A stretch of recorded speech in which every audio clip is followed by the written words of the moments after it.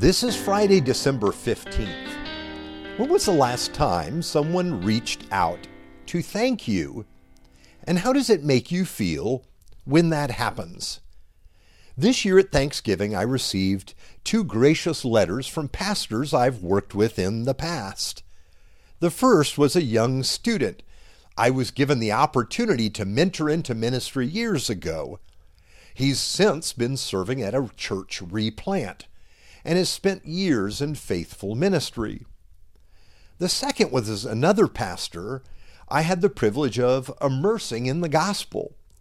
Like me, he started ministry without learning deep gospel application. Now, both of these men wrote me and shared gracious words of thanks for the time that I spent with them. Being reminded of them and the times we spent together gave me great joy, as did the awareness that what I did in serving them mattered. These men have become terrific and sacrificial ministers of the gospel. Now, I'm not sharing this to toot my own horn, but to highlight another way that we come to see that we matter. It's an appreciation. Now, perhaps we wonder how this sort of mattering could happen with God and us. Paul, the apostle of Jesus, said, "Who has ever given to God that God should repay them? For from him and through him and for him are all things. To him be the glory forever. Amen." That's Romans 11, verse 35 to 36. That is true. All that we have comes from God. The glory for any encouragement I gave those 2 men goes to God. He's the one who made me, and he made it all possible. It's true. In all of these things, all of the glory goes to him. Now, we are servants, but we have only done what God has equipped us to do and asked of us. Why should we expect gratitude?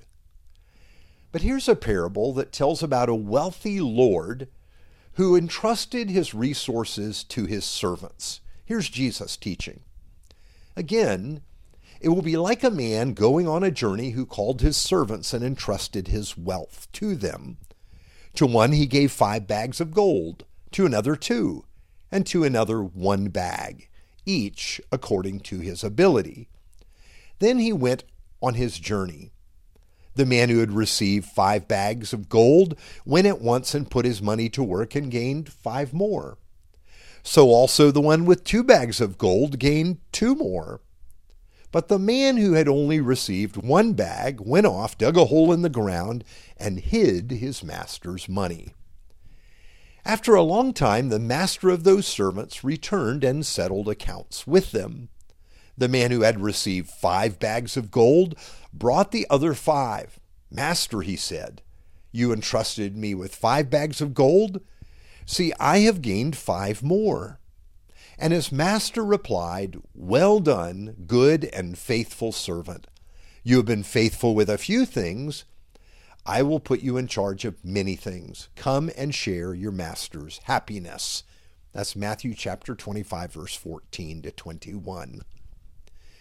Now, I love this parable because it teaches us about how the Lord has treated us. As we learn on Monday of this week, God has given to each of us a little realm of our own, the place where we can make choices, the place where we exercise our effective will, sort of like those men who receive different amounts of gold.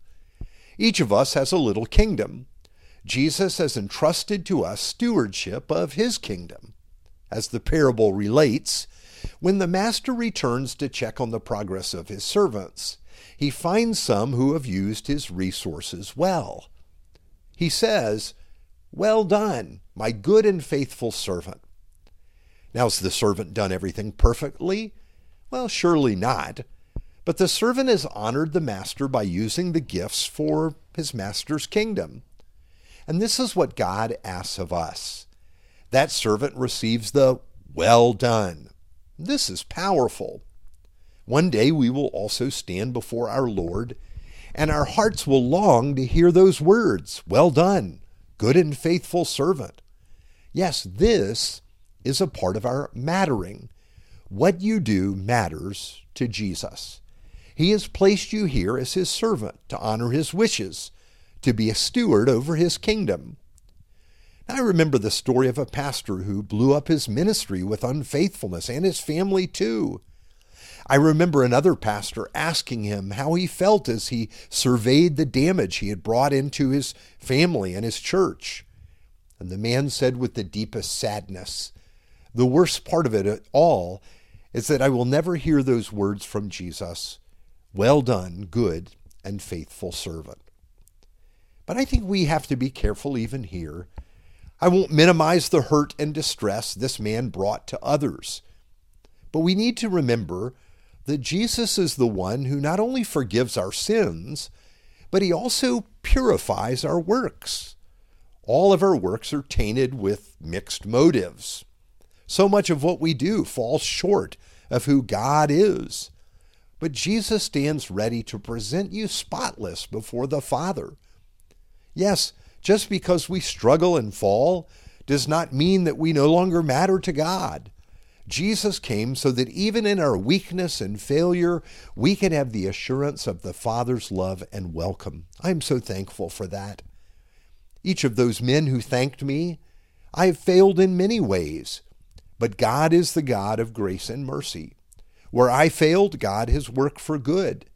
And this is the good news of Christmas.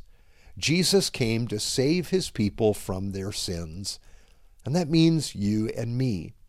This keeps us going when we see our weaknesses, all the ways we've fallen short, and it causes us to rejoice that Jesus has come and that he has come for you and me. Let's pray. Lord God, without Jesus, we would be without hope.